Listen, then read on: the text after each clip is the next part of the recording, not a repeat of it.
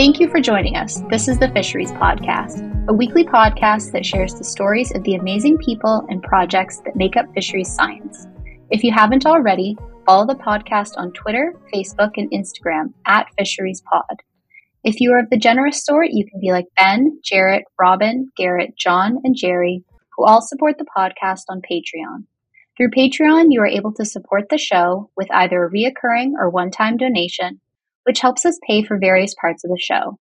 If that isn't your thing, you can also purchase Fisheries Pod shirts, hoodies, stickers, and face masks on our Teespring store if you feel inclined. So check it out. Our guest today is Jessica Robichaud. Jessica is a PhD student in the Cook Lab at Carleton University.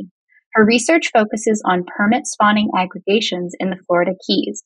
She also completed her master's in the Cook Lab, studying the overwinter ecology of freshwater turtles. Before graduate school, Jessica attended the University of Toronto, where she studied biodiversity and conservation biology and environmental science. Her past work includes fish community surveys in freshwater and marine environments, invasive species detection and management, and some marine mammal physiology work. Welcome to the podcast, Jessica. Thank you for having me. All right, so to get things started, what got you interested in the field of fisheries and fisheries research in general? I always spent a lot of time outside growing up, cottages and camping with my family, and I always liked being outdoors, and I liked catching fish off the dock and hanging out with my dad, like boating around and doing things like that. And so I think in my third year of undergrad, one of my best friends, who is also a PhD student actually at the University of Toronto, Lauren, she and I were looking for research opportunities at U of T that we could kind of get into. And so we had both applied to this program that was doing turtle work in Algonquin. And neither one of us got into that one. And then we had then decided to apply to this fisheries one that was like a marine mammal physiology and fish in the Bay of Fundy course and like research excursion that was taking place in Comoville, Nova Scotia. And we both got into that. And so the two of us and four other girls went out to the Bay of Fundy for a month in June.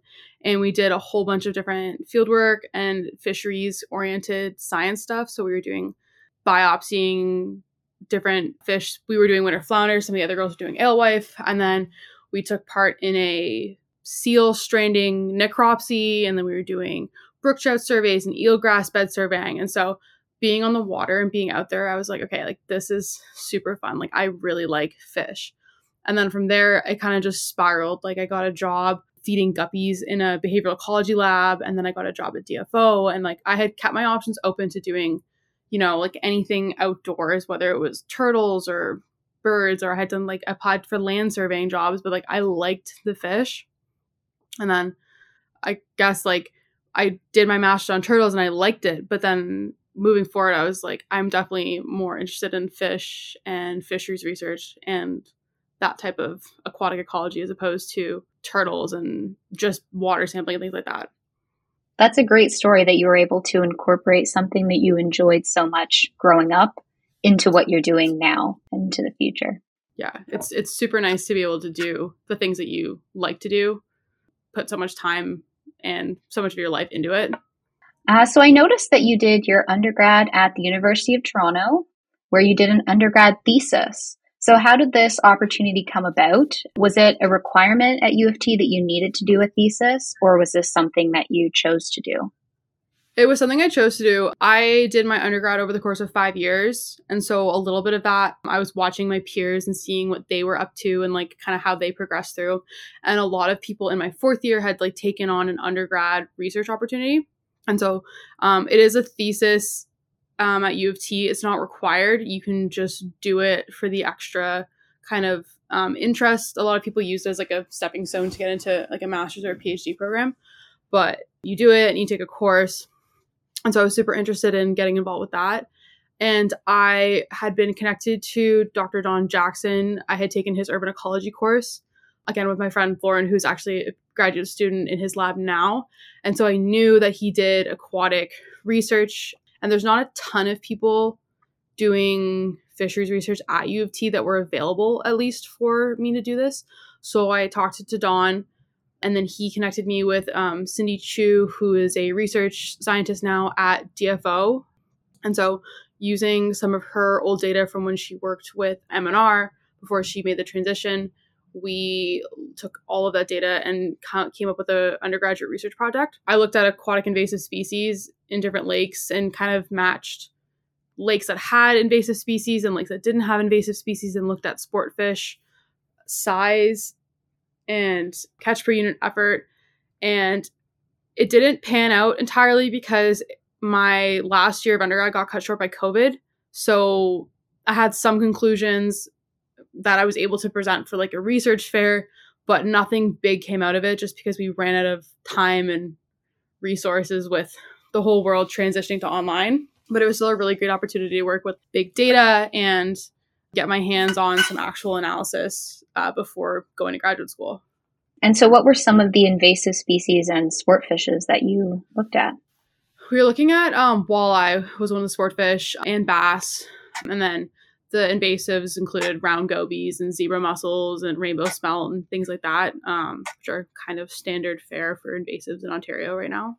And so what was, if you had to say what the major finding of your research was, I know you said it got cut short with COVID and things like that, but there was one main takeaway.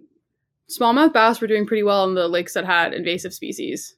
I think that's interesting in itself, maybe that they're utilizing the invasives as a new food source, but otherwise there was nothing too conclusive about the work I did for that one.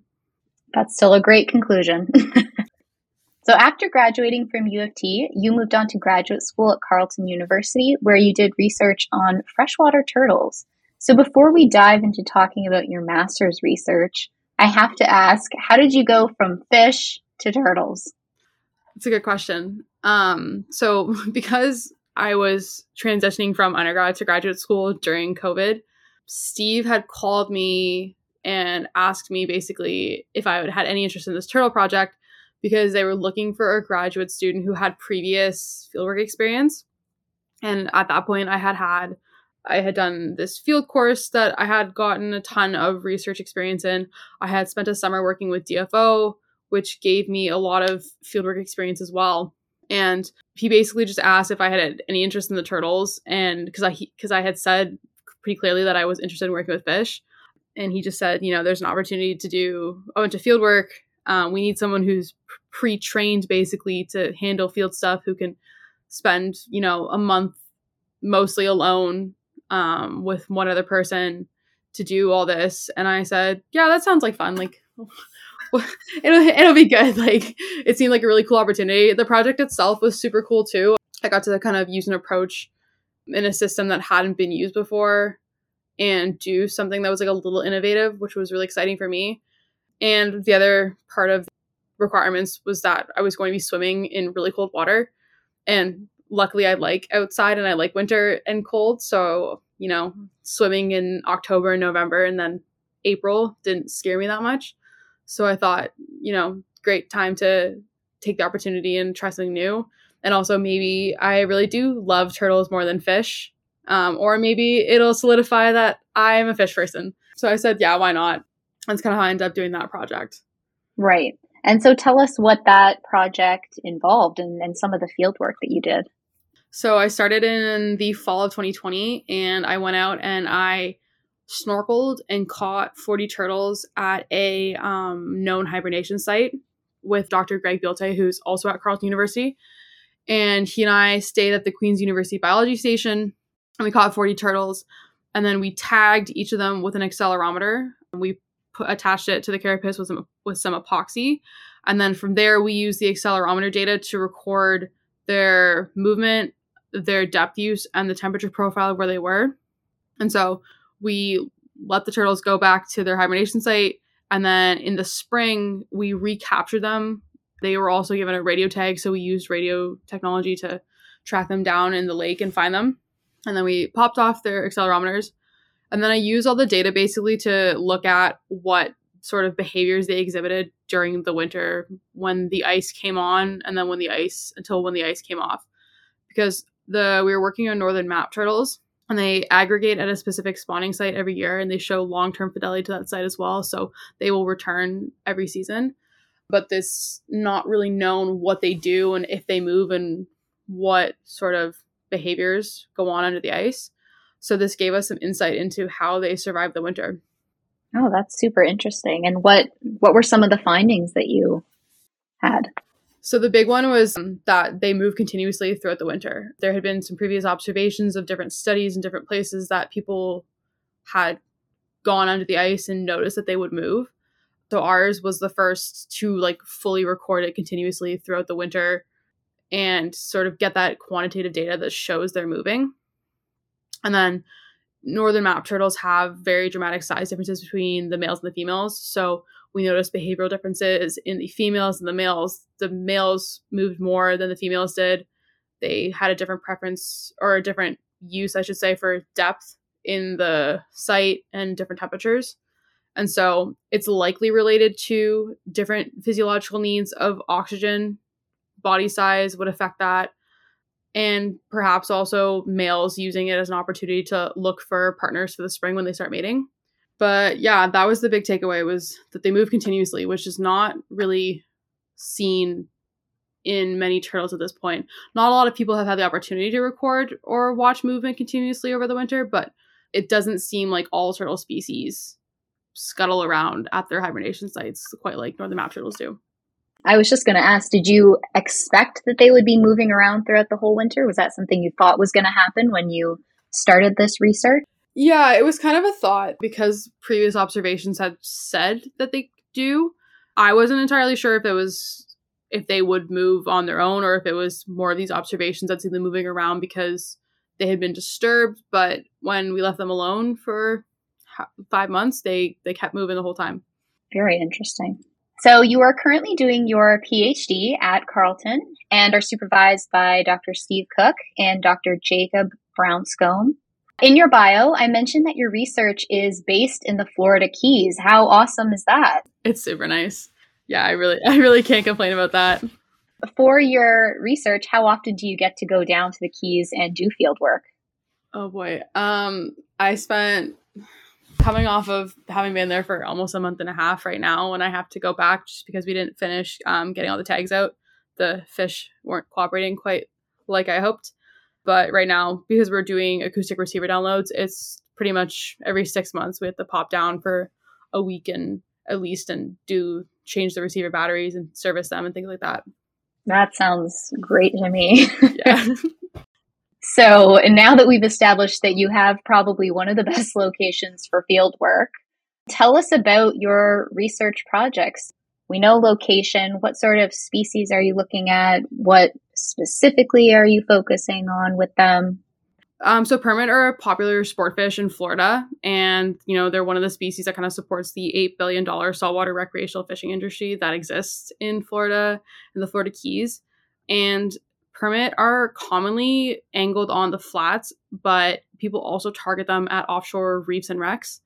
And it's pretty crazy when you go to the reefs and wrecks. You'll go out and there's tons of boats around, like all on top of the same wreck or reef, and we're all angling the same school of permit that's out there. And another important thing is they aggregate at these sites because it's part of their spawning behavior. So they school up at these certain sites that they like, and they broadcast spawned in schools.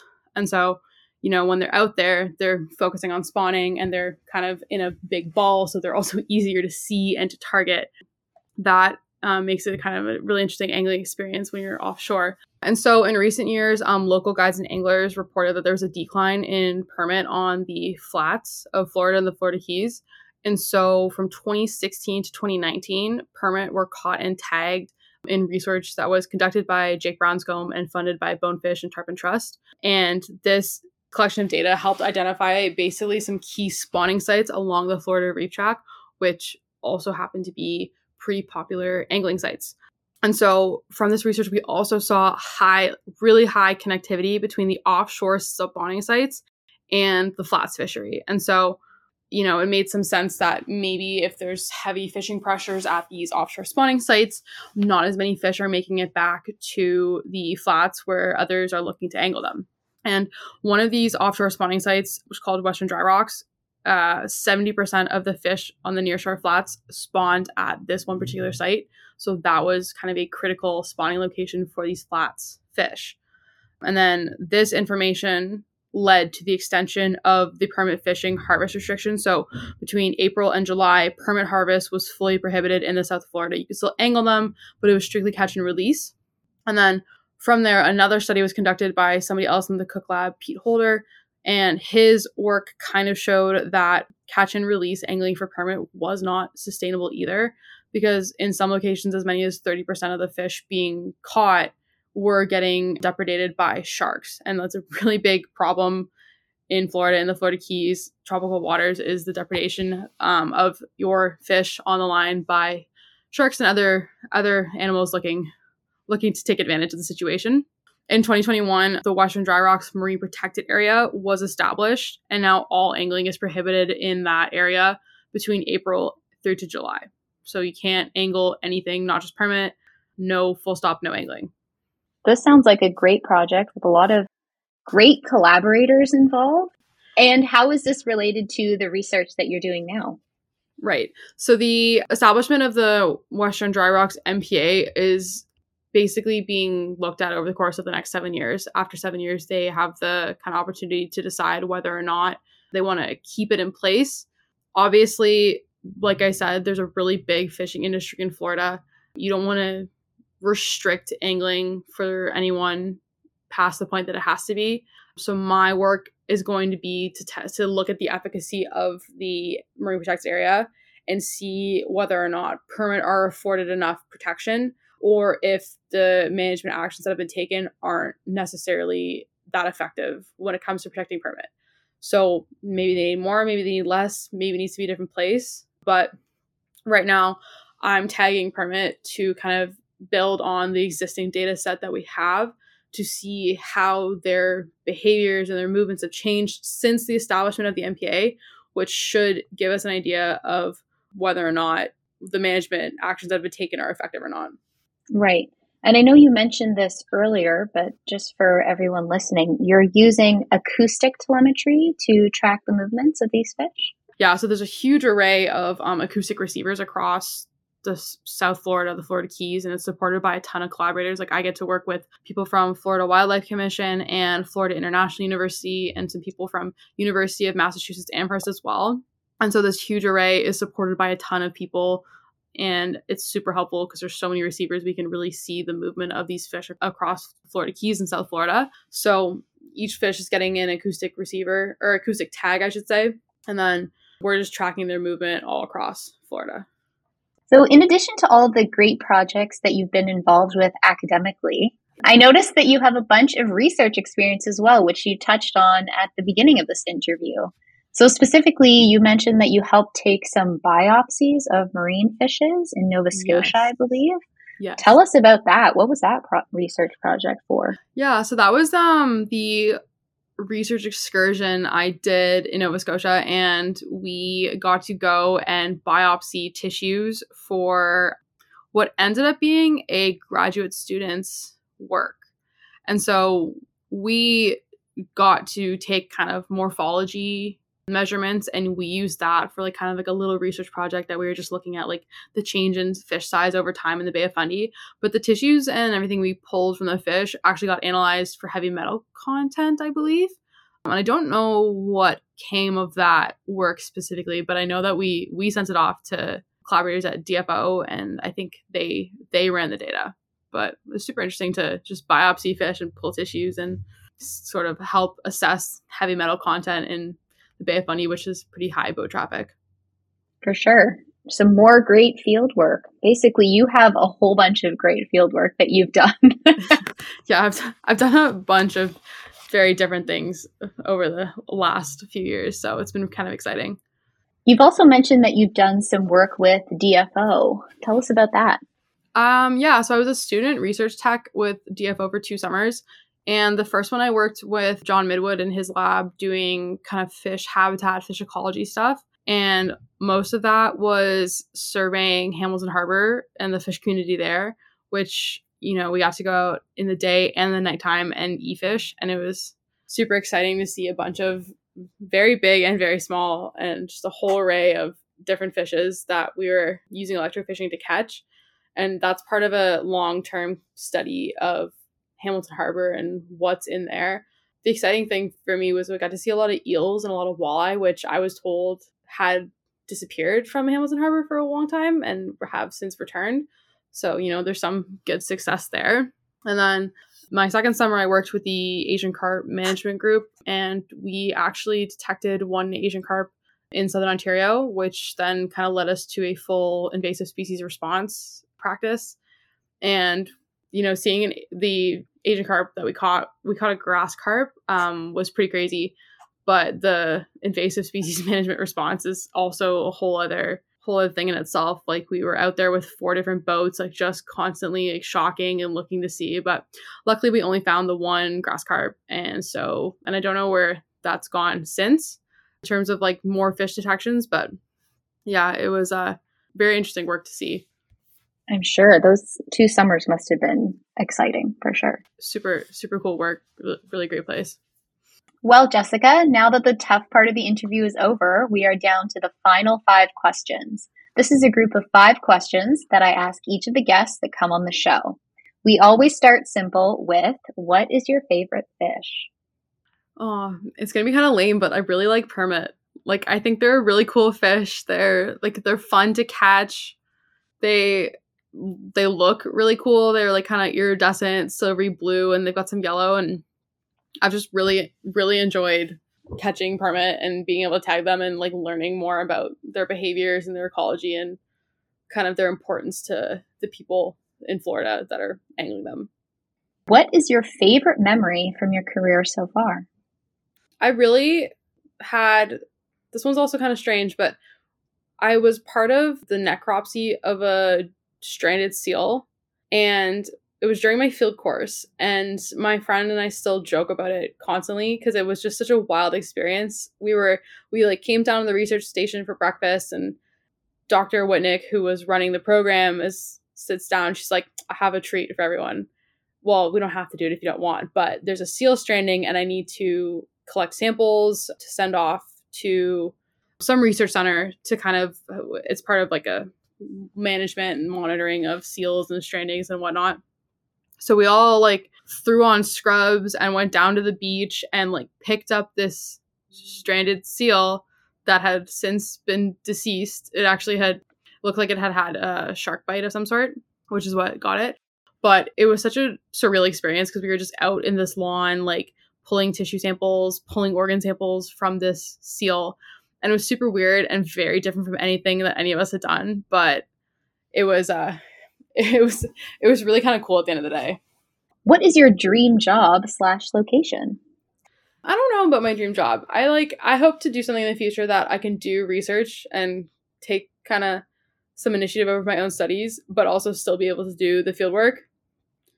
Yeah, I hope whatever I do in the future, I do get to keep going out into the field and also get just some more cool opportunities. So if money was not an issue, what is one project that you would like to work on? I think I would keep tagging permit and like throw in more accelerometers and like maybe get something that can tell us about their depth use. When you're angling them, they come to the surface, but then we've also been in situations where we can mark them on a fish finder. We know they're down low, and it'd be kind of interesting to see like what their depth use profile is over time, especially when they are aggregating for spawning, just to see if they're coming up at certain times of day or how often they come up, which is kind of something I looked at with the turtles. But I think that would be something interesting to see for permit as well. If I could spend as much money as I wanted, I would definitely just keep tagging fish, see what's out there. If there was one point or principle that you could have programmed into everyone's head, what would it be? I think if I'm thinking in the context of fieldwork, creativity is really important, more than people think it is. Sometimes you have to do things that are a little sillier, like maybe don't make complete sense to make things work, or if something's not working the way you want it to, you have to kind of really think outside the box of how things are going to work or like how you can come up with a solution. And just kind of creativity and resilience in the field, like it's not always pretty and it's not always fun, but at the end of the day, it's still usually a really cool opportunity. And if you grind it out and get things done, you're going to be super happy with the outcome in the end. Jessica, thank you for coming on the podcast today. It was a pleasure hearing about you and all of your work. If people want to find out more information or get a hold of you, how would they do that? You can find me on Twitter, or you can email me, and I am at Robichaud _ on Twitter, and my email is jrobichaud15@gmail.com for anyone that wants to chat. If you would like to get a hold of us, you can find us on Twitter, Facebook, or Instagram at FisheriesPod, or old-fashioned email feedback@thefisheriespodcast.com. I hope that you enjoyed this episode. You can download past, present, and future episodes on your favorite listening app or stream it from Spotify or thefisheriespodcast.com. And don't forget, you can help support the podcast with a monthly contribution through Patreon or by rocking some awesome Fisheries Podcast logo shirts, hoodies, and stickers available on Teespring. I'm Caitlin Cunningham. Thank you for listening to the Fisheries Podcast. And remember, creativity and resilience in the field is important.